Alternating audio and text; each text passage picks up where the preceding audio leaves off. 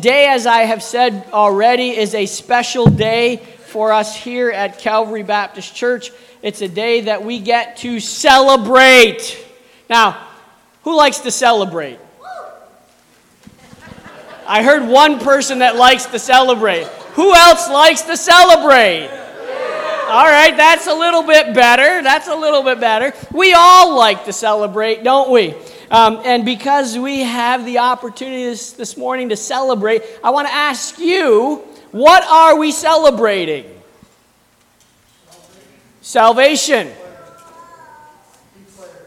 Salvation declared, all right? What else are we celebrating? Faith, hope, obedience.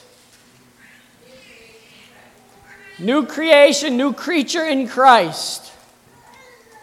All right? Those are some pretty good answers. We celebrated the Lord's table, didn't we? Okay, but you know what? There's more to celebrate. There is more, far more to celebrate for us as a child of God.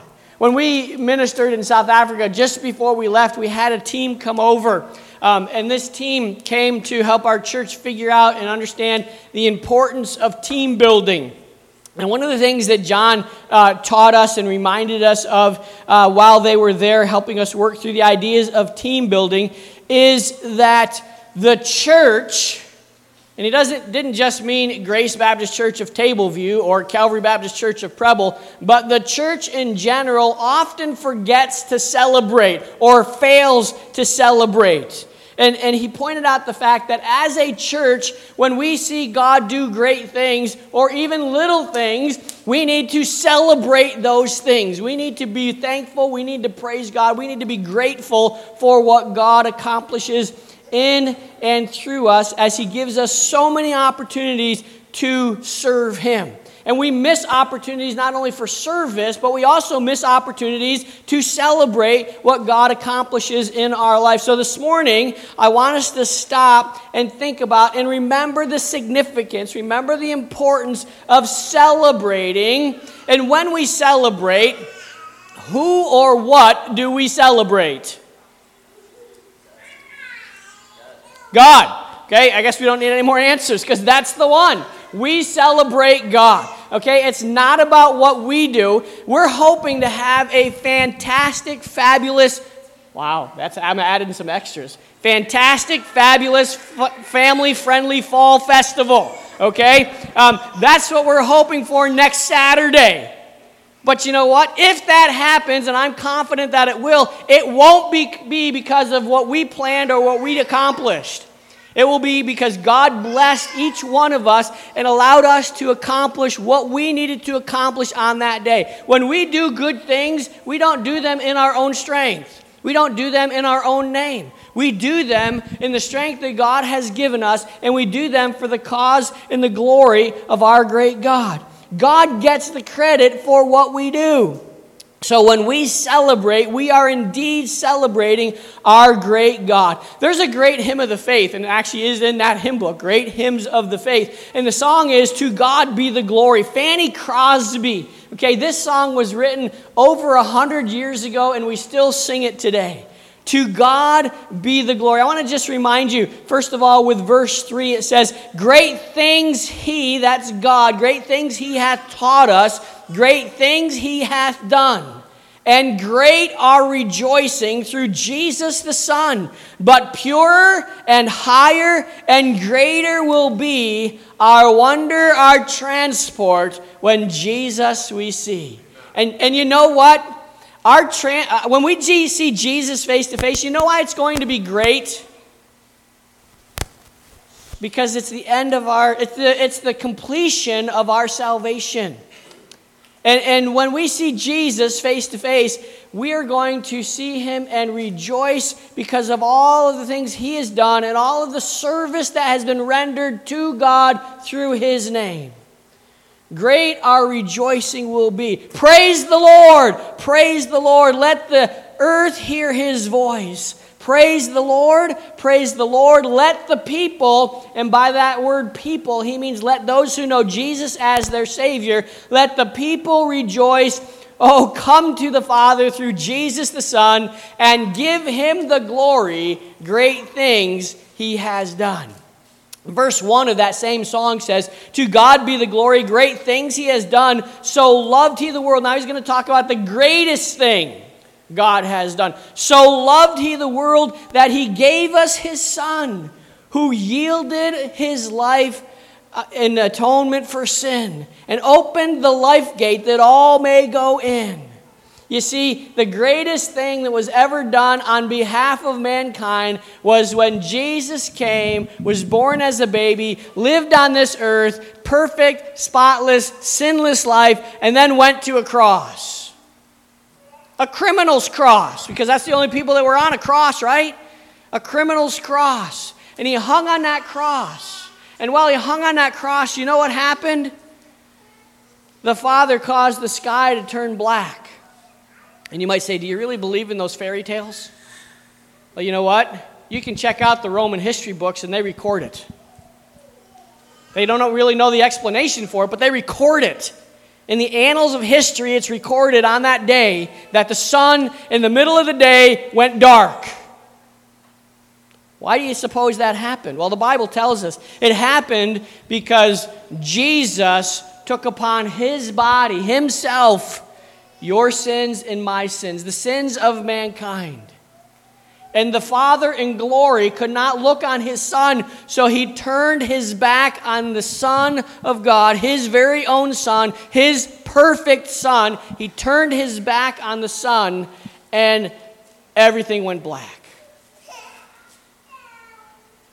That had never happened and will never happen again.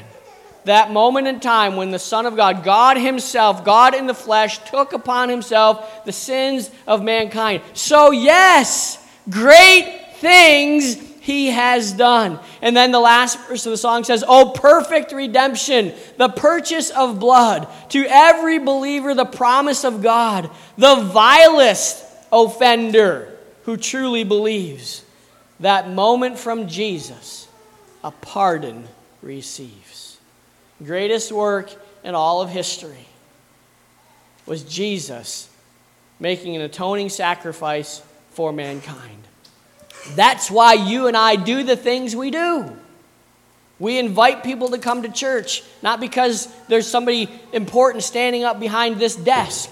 That's not the reason you invite people to come to church. We invite people to come to church because every Sunday we are going to open God's Word. And we are going to let God speak to us through the pages of his Word, regardless of who stands back here. And that's why it's so important that we make sure that only people who speak the truth stand back here or stand up here.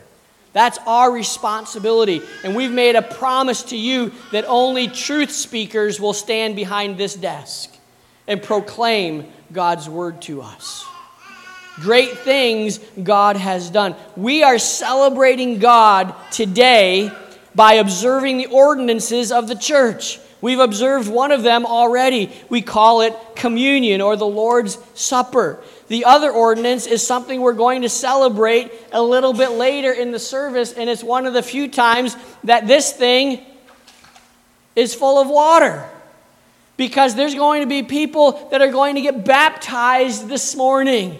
And we are excited about that. We are celebrating their, as I think Doug said, their obedience to God, their willingness to follow the commandment of God.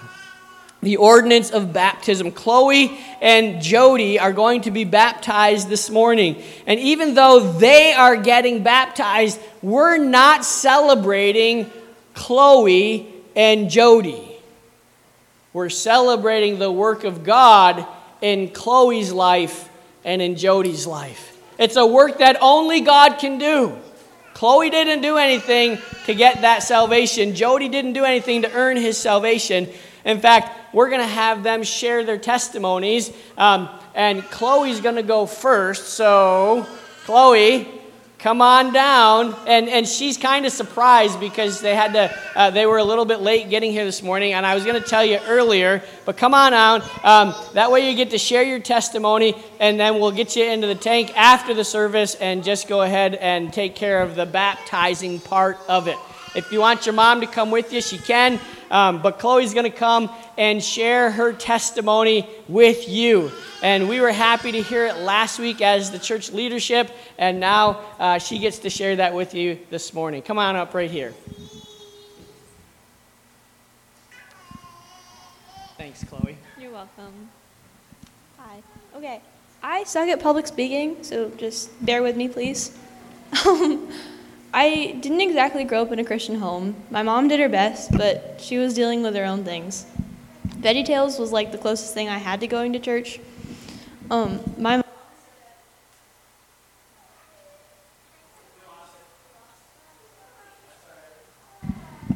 There you go.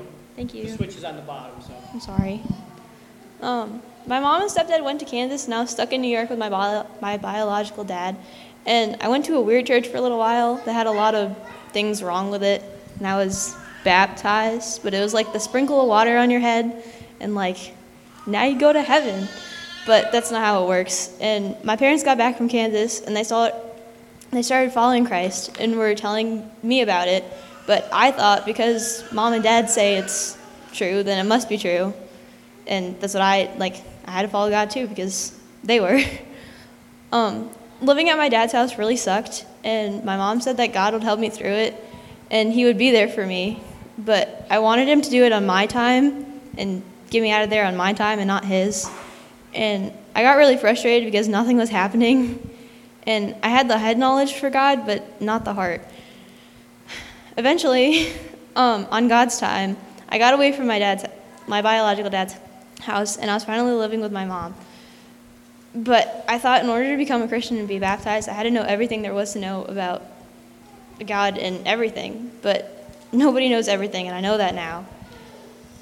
And I also wanted to wait because I wanted to make sure that I wanted to do it for me and not because my parents said so. So yeah, now I have the heart and the head knowledge. And it's what God wants me to do. Booyah. Thank you, Chloe. Don't run away yet. Don't run away yet. So it is the desire of the deacons and I to recommend to you as a church body, Chloe, for membership contingent upon her baptism. Now, we understand that this membership window might be really short because they are moving soon and probably going to move their membership at some point. But you know what? That shouldn't stop us from helping Chloe be obedient to the command of God. So we have a motion from the leadership team to recommend. Steve makes the motion before you even get to ask for it, to second it. All right. Any questions for Chloe real quick? All right. All those in favor say aye. Aye. Any opposed, the same sign? All right. Motion carries. Thank you. You may run away. You may go back to your seat now. Don't run away. Jody, you're up next. Come on.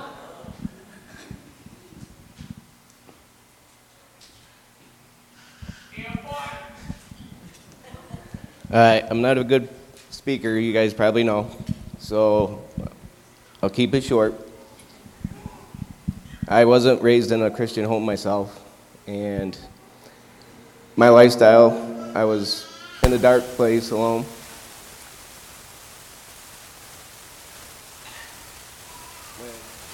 Right out, and a voice said, "If you come to me, I'll never forsake you." And I was literally on bended knee. And I lifted up, and I'd like to say I was sold, but I was actually bought.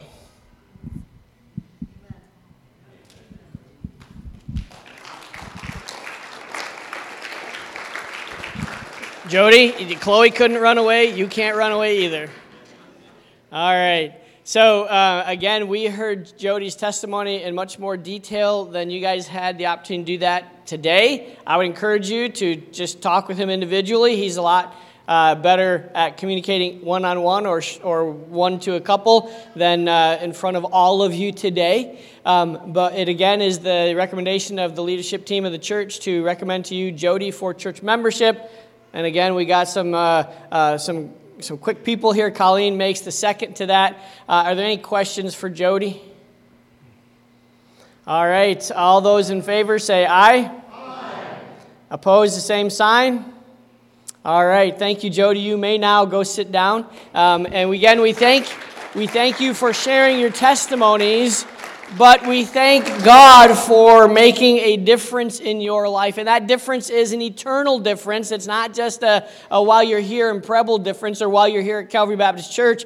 It's a good thing for Chloe, right? But it's a lifelong and eternal commitment that God has made to you by saving you and placing you into His family. So we've talked a little bit about communion this morning because we participated in it, but we're going to talk about ordinances for a little bit this morning. And I'm not talking about the ordinances that say you have to have your dog on a leash in order to walk your dog in the community, or the ordinance that says you can't park on the certain side of the street when it's snowing because they're going to come and plow and they want to have that side of the street clear. I'm talking about two ordinances this morning that God has given to us. You see the title of the message, Christ Institutes Ordinances for the Church. You can think of that as a headline in the newspaper, or maybe, since you don't probably read newspapers very often anymore, something that's scrolling across the bottom of the TV on the little ticker. Christ Institutes Ordinances for the Church.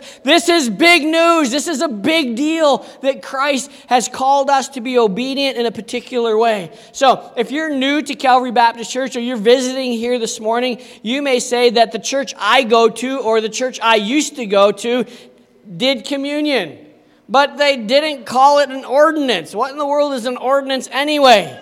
We had a different name for it. We at our church that I used to go to, we called it a sacrament. Okay? Now, we're going to talk about the difference between an ordinance and a sacrament. What is the difference? Does it make a big deal? And I want to submit to you this morning that it does make a big deal, what you call it and how you practice it. Let me define for you the word sacrament, okay? And I'm not trying to offend anybody this morning. I just want you to know the truth, okay? I just want you to know what God teaches and what God says about what you and I, as children of God, as followers of Jesus, should do. So a sacrament is an outward sign combined with a prescribed form. Okay, it's an outward sign combined with a prescribed form of words, and the practice of a sacrament confers some specific grace upon those who receive it or those who do it. That's a pretty general definition for the word sacrament. Most churches that practice sacraments would agree with that definition, and they would say, yeah, that's a pretty good definition. That's how we define it. There's another couple of churches that define it a little bit more specifically, and this comes from the Council of Trent, and their definition is a sacrament is something that is presented to the senses, which has the power by divine institution not only of signifying but also of efficiently convening grace. Okay? Like I said, that comes from the Council of Trent. So it's something that appeals to the senses, taste, smell, hearing, seeing, those kinds of things. And if you practice this thing called a sacrament, it gives you some special kind of grace. Now, what is grace? Maybe we need to stop and define that for a moment. Grace. Grace, we use an acrostic here for the word grace. God's riches at Christ's expense. Okay? You and I have received the riches of God, which is becoming a brother and sister with Jesus Christ. We are heirs with Christ. Okay? We got the riches of God at Christ's expense. In other words, it didn't cost you or I anything, but it cost Christ everything. He left heaven, came to earth, died on the cross so that we might have everlasting life. Grace is unmerited, unmeritable favor. We can't do anything to gain favor with God. And that's the kind of the beginning of the difference between a sacrament and an ordinance. Grace is something we can do nothing to earn. So if there's sacraments, maybe we need to let you know quickly what those sacraments are. And so I'm going to list to you the sacraments. There are 7 of them that some churches say, if you practice these sacraments, you have the right or the obligation to receive grace from God. Okay, so here's the first sacrament. And by the way, let me tell you, you can't support that from Scripture, okay? So here's the first sacrament is baptism. And we're going to have a baptism today, but it's not a sacrament, okay? The sacrament of baptism tells us, they believe in their statement of beliefs, it says that they are cleansed of original sin by baptism and receive sanctifying grace, the life of God within our souls. That grace prepares people for the reception of other sacraments and helps us to live our lives as Christians. Now, I think I've told you before, I'm not really from Missouri, but I tell people I'm from Missouri because Missouri is the what kind of state? The show me state. Okay? So I'm going to say for somebody to show me where you find that in the pages of Scripture. Show me where it says that in God's Word, that if you are baptized, it washes away your original sin. Now, what is original sin? Original sin is what sin is passed down from every person, from Adam and Eve, all the way down to the last person, maybe Asher already, by now we don't know, the last person to be born. Okay? That is original sin. Everyone has it. Okay, you get it because your mom and dad are sinners and they pass it on to you through the process of being born. Okay, that's original sin. There is nothing that washes away that original sin except for the blood of Jesus Christ on the cross of Calvary. Can I tell you this? If Jesus didn't have to die on the cross to save us from our sins, I don't think he would have. He wouldn't have needed to. But there is only one way. It was throughout the Old Testament. The pages of the Old Testament were filled with the promise of a coming Messiah who would die for the people to save them from their sins and to reconcile them to the Father. So baptism, although it is something that we practice, does not wash away sin. And then there's another one called confirmation. Confirmation, according to their definition, is the perfection of baptism. And it gives us the grace to live our lives as Christians boldly and without shame. There are classes offered to prepare for and to complete the confirmation process. Okay, so you have to go through this process of being confirmed. And then the confirmation, once they pronounce you confirmed, you then have this special grace that somehow is poured out upon you. Again, I ask, and I have asked people these questions and they can't give me an answer. Where do you find that in Scripture? Can you show me? No, but it's just what we believe. It's what we've been taught. Okay. I don't want to argue. I just want to know where you can support that from in Scripture. The next sacrament is that of the Eucharist. It's repeated daily, if possible, and we would call it communion. Okay, now I've already told you we do it how often here at Calvary Baptist Church? Once a month, okay? That's how often we do it. Those who believe it is a sacrament, they say we should do it on a daily basis if possible. Okay, we consume, here's another huge difference, we consume the body and blood of Christ, which unites us more closely with Him and helps us to grow in grace by living a more Christian life. So in other words, they are saying that we literally eat the body of Christ and drink the blood of Christ. It's what they say. I'm not making this up. I'm telling you what they say. It is believed that the elements in the Eucharist are literally Jesus' body and Jesus' blood. Again, you can't find that in Scripture. So there's really no reason to ascribe to that as a truth that comes from God. The next sacrament is that of matrimony. It's a lifelong union between a man and a woman for procreation and mutual support. It reflects the union of Jesus Christ and His church. Now, we would agree with some of that. We would agree that when a man and a woman say, I do, it is for life. Okay? And why is it for life? Because it's a picture of the relationship that Jesus Christ has with the church. And Jesus Christ has with you and I as a member of the church. Now, I am sure that if I ask this question, I'm going to ask it. I don't want you to answer it. Anybody here willing to just say, Jesus, you go ahead and walk away from me at any point in time if I do something wrong? Nobody's going to raise their hand, right? Because nobody wants that. And so when we see that the picture of Jesus in the church is a picture of marriage, when we enter into marriage as a partner, you should be committed to that partner for life. Just like you don't want Jesus walking away from you when the times get tough, you don't want your partner walking away from you. We don't want your spouse walking away from you when the times get tough. You're in it for the long haul. You're in it for life. okay? But it doesn't add any grace. In fact, you might say, I need more grace to get through this marriage. And let me say this. If you're struggling in your marriage, we're happy to try and help. But we're going to take you to the pages of Scripture. And we're going to use that as the source of helping you work through whatever you might be facing in your marriage. But marriage is not something that imparts grace. It's something that as we continue to live together as husband and wife, it demonstrates God's grace. All right? And then we have the next one will be confession and penance.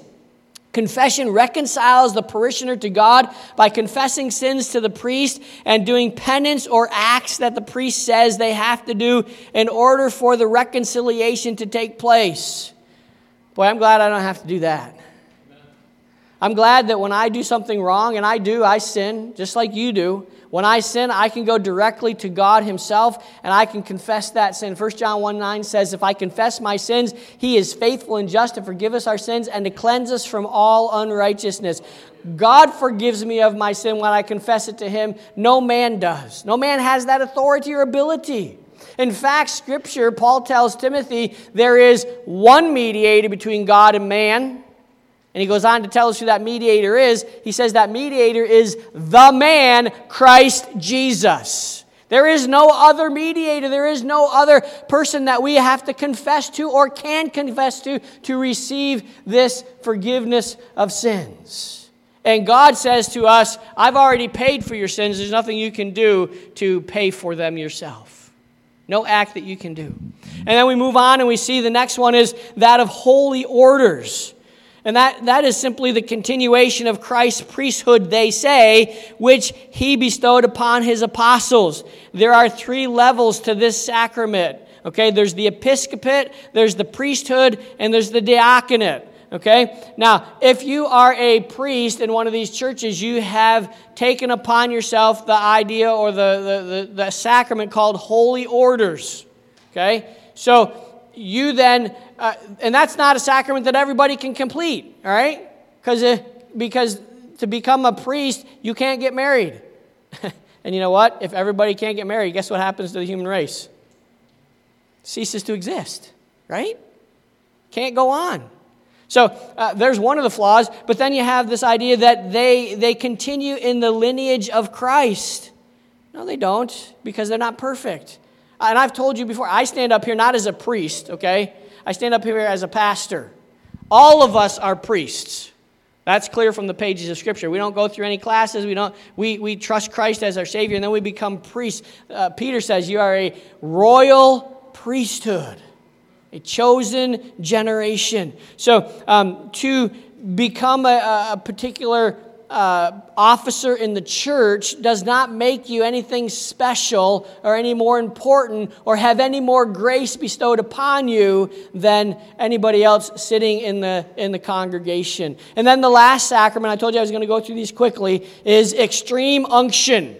Okay, and that's administered both to the dying and to those who are gravely ill or about to undergo a serious operation for recovery in their health and for spiritual strength. So another sacrament is that when a person is really sick, they call a priest and he says something special over you, and that's supposed to give you extra grace. Now, again, show me where that happens. Now, I will often go to a hospital, or if somebody's sick, I'll go visit them, and I'll pray for them, and I'll pray with them, and I'll pray if they're about ready to go into surgery, I'll go and I'll pray with them and ask God to give the surgeons and all those that are going to do the operation great wisdom and strength and help them to be the best that they can be. But that's not anything to do with extreme unction.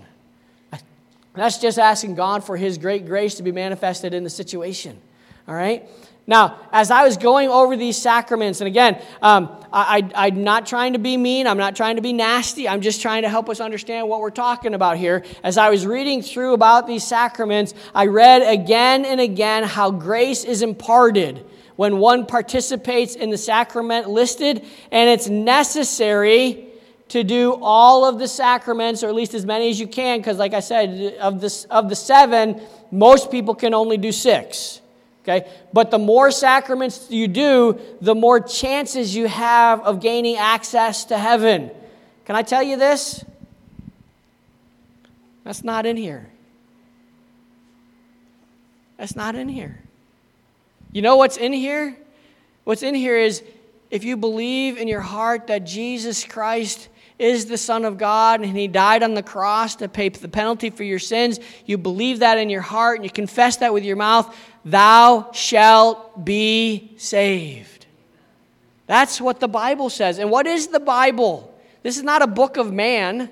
This is the book of God.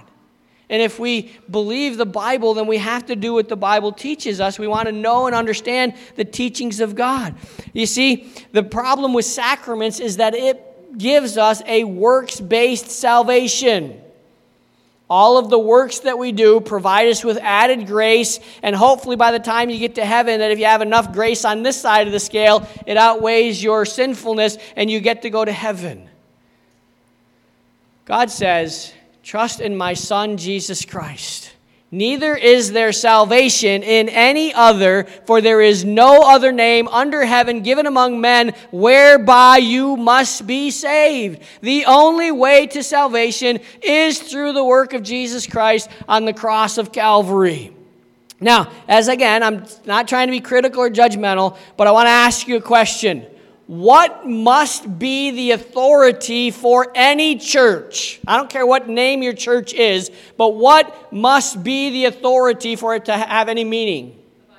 The Bible. The Word of God must be the authority for any church. Okay? If there's no scriptural support for a particular set of teachings or a belief, then you can't hold to that. It's not going to be of any benefit to you to hold to that kind of belief system. So as I said, sacraments lead to this works-based religion, which negates the work of Christ on the cross. It says it's not necessary. If one could find support for a sacramental system of religion in the Bible, then I would accept it as truth. But there is no such support. So we must stick to what the Bible says. So what's the other thing? If it's not a sacrament, what is it? Well, it's an ordinance. And an ordinance is an outward rite prescribed by Christ to be practiced by His church. Okay? It's an outward rite prescribed by Christ to be practiced in the church. In other words, Jesus said, do it. That's what it is. That's what makes it an ordinance. And we're going to talk more specifically about exactly what it is that qualifies something to be an ordinance. But the definition, simply put, an ordinance is an ordained ceremony or an ordained celebration of what Christ has accomplished. When observing an ordinance, we are acting in obedience to a command of Christ. Ordinances are something that is symbolic, and it's a reenactment of the gospel message. When we celebrate communion like we did this morning, we had the cracker, which represents what? The body of Jesus Christ, okay? And then we had the juice, which represents what? The shed blood of Jesus Christ. So in order for us to be saved, Jesus had to take our sins upon Himself, shed His blood. We have to accept that, believe that, and live that out in our lives. That's the gospel. Every time we practice communion, we celebrate the gospel. The next ordinance is that of baptism. When Jody and Chloe get in the baptismal tank separately, they're going to stand up in the tank. You can't see the water, but if you could, the water goes straight across the tank. Okay? So when they're standing there in the water straight across the tank, they're standing up like this. So you got the water, you got their body. What does that look like? A cross. Okay? What's so important about the cross? That's where Jesus went to pay for our sins. So there's the picture of the cross. And when I ask them if it's their testimony that they've trusted Jesus Christ as their Savior, and they say yes, I say to them, I baptize you in the name of the Father and the Son and the Holy Spirit. What do I do then? They go under the water. They go all the way under the water. Okay? And what does that signify? What does that represent? That represents death. That represents being buried in the grave. Jesus was buried in the grave. But what happened 3 days later? He rose. He rose from the dead. He didn't stay dead. He came back to life. He was resurrected, and coming up out of the water pictures the resurrection of Jesus Christ. He's not dead. He's alive. And that is what separates Christianity from any other religion, shall I say Bible-based Christianity from any other religion in the world. We have a Savior who was crucified, dead, and buried, but is now alive. And nothing can change that. It is the facts. Again, recorded in Roman history, if you will.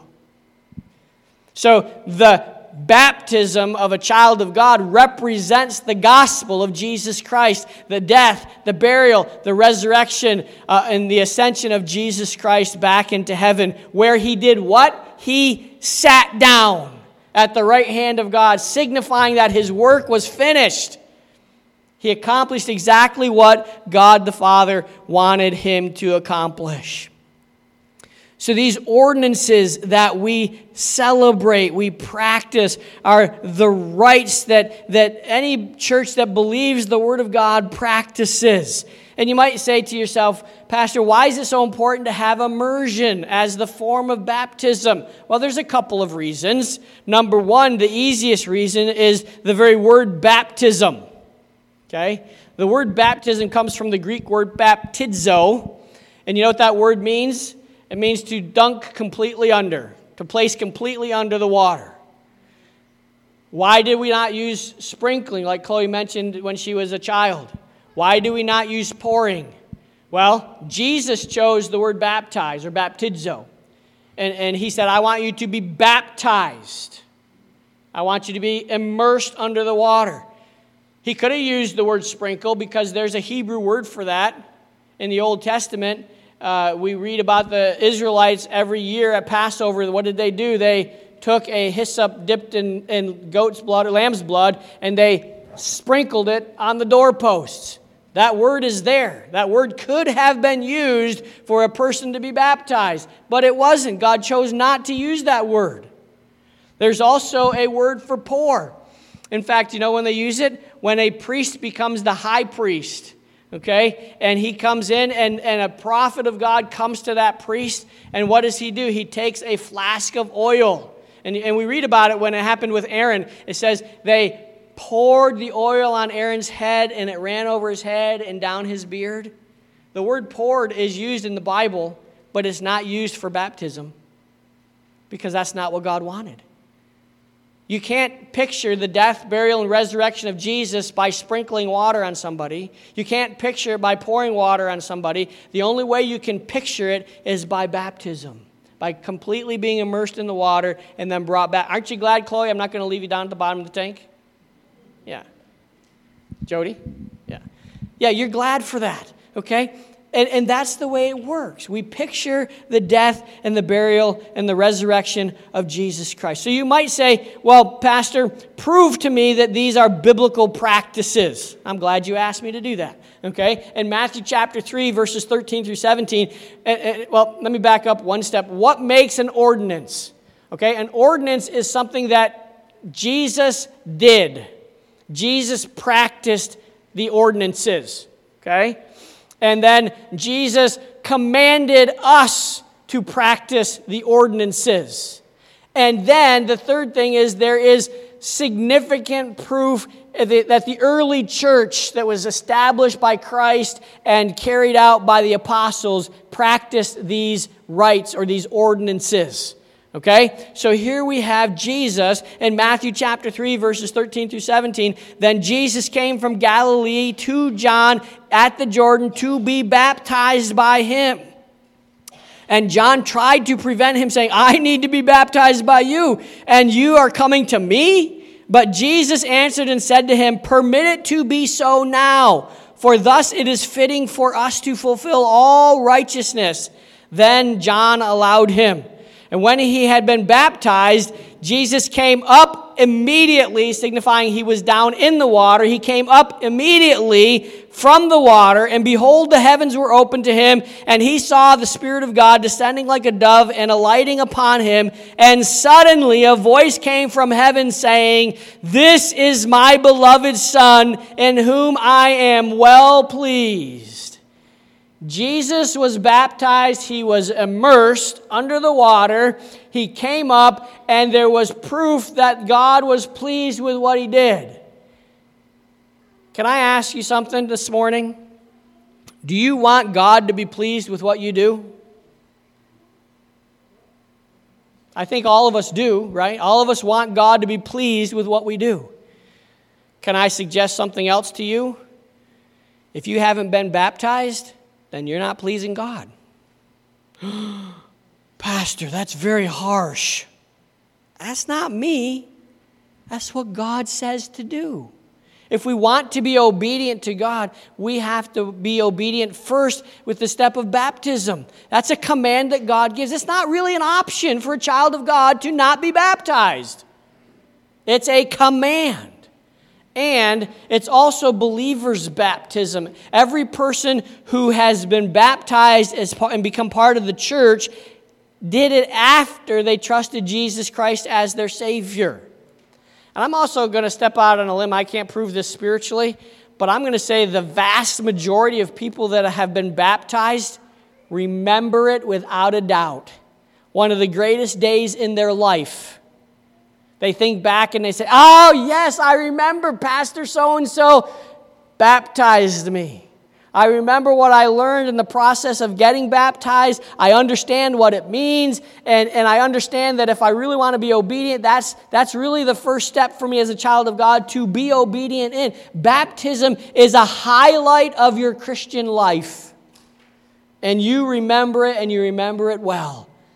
So as we think about baptism, Jesus did it. You say, "Okay, Pastor, Jesus did it." Does he say that we have to do it? Well, he does. You know it, Matthew 28, verses 18 through 20. "And Jesus came and spoke to them, saying, 'All authority has been given to me in heaven and earth. Go therefore and make disciples of all nations.'" And then what's the next thing he says? "Baptizing them in the name of the Father and of the Son and of the Holy Spirit." Jesus commands it. Jesus doesn't suggest it. He doesn't say, if you want, you can. He says, baptize them. You must baptize them. You heard that right. Jesus commands his followers to be baptized, and to not be baptized is to be in disobedience to Jesus and his command. I'm not, again, trying to be mean or heavy-handed. I'm just trying to help you understand the truth from God's word. So if you're here this morning as a child of God and you've not been baptized, the first question is, why not? And the second question is, how can we help you get to that point where you're ready to do that? We don't want it to happen too soon. Mind you, it happened immediately in the New Testament in the church. But we want to help you do it so you understand exactly what it's all about. Baptism. The next ordinance, we've talked about it a little bit. The Lord's Supper, communion. It's a memorial service, and we do it in remembrance of Jesus. It reminds us of the death and the suffering of Christ on the cross to pay the penalty for our sins and to, as Barb said, sitting back here at the piano, to satisfy the wrath of God. I didn't clue her in on that. We all know that if we want to satisfy God's wrath, it has to be done through his Son, Jesus Christ. It is this work that is the means of redemption. It's the only one. Christ's death, his burial, his resurrection, his return to the Father's side is the only and all-sufficient means by which we can be saved. And every time we celebrate the Lord's Supper, we remember that incredible sacrifice.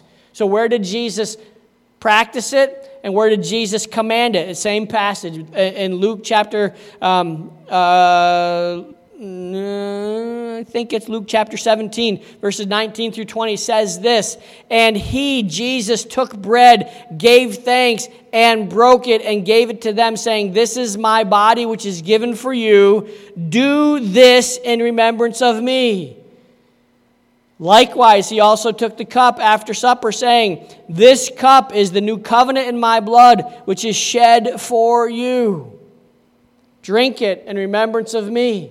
do it in remembrance of me. If you're willing and happy and excited to do communion, you should be willing and happy and excited to be baptized.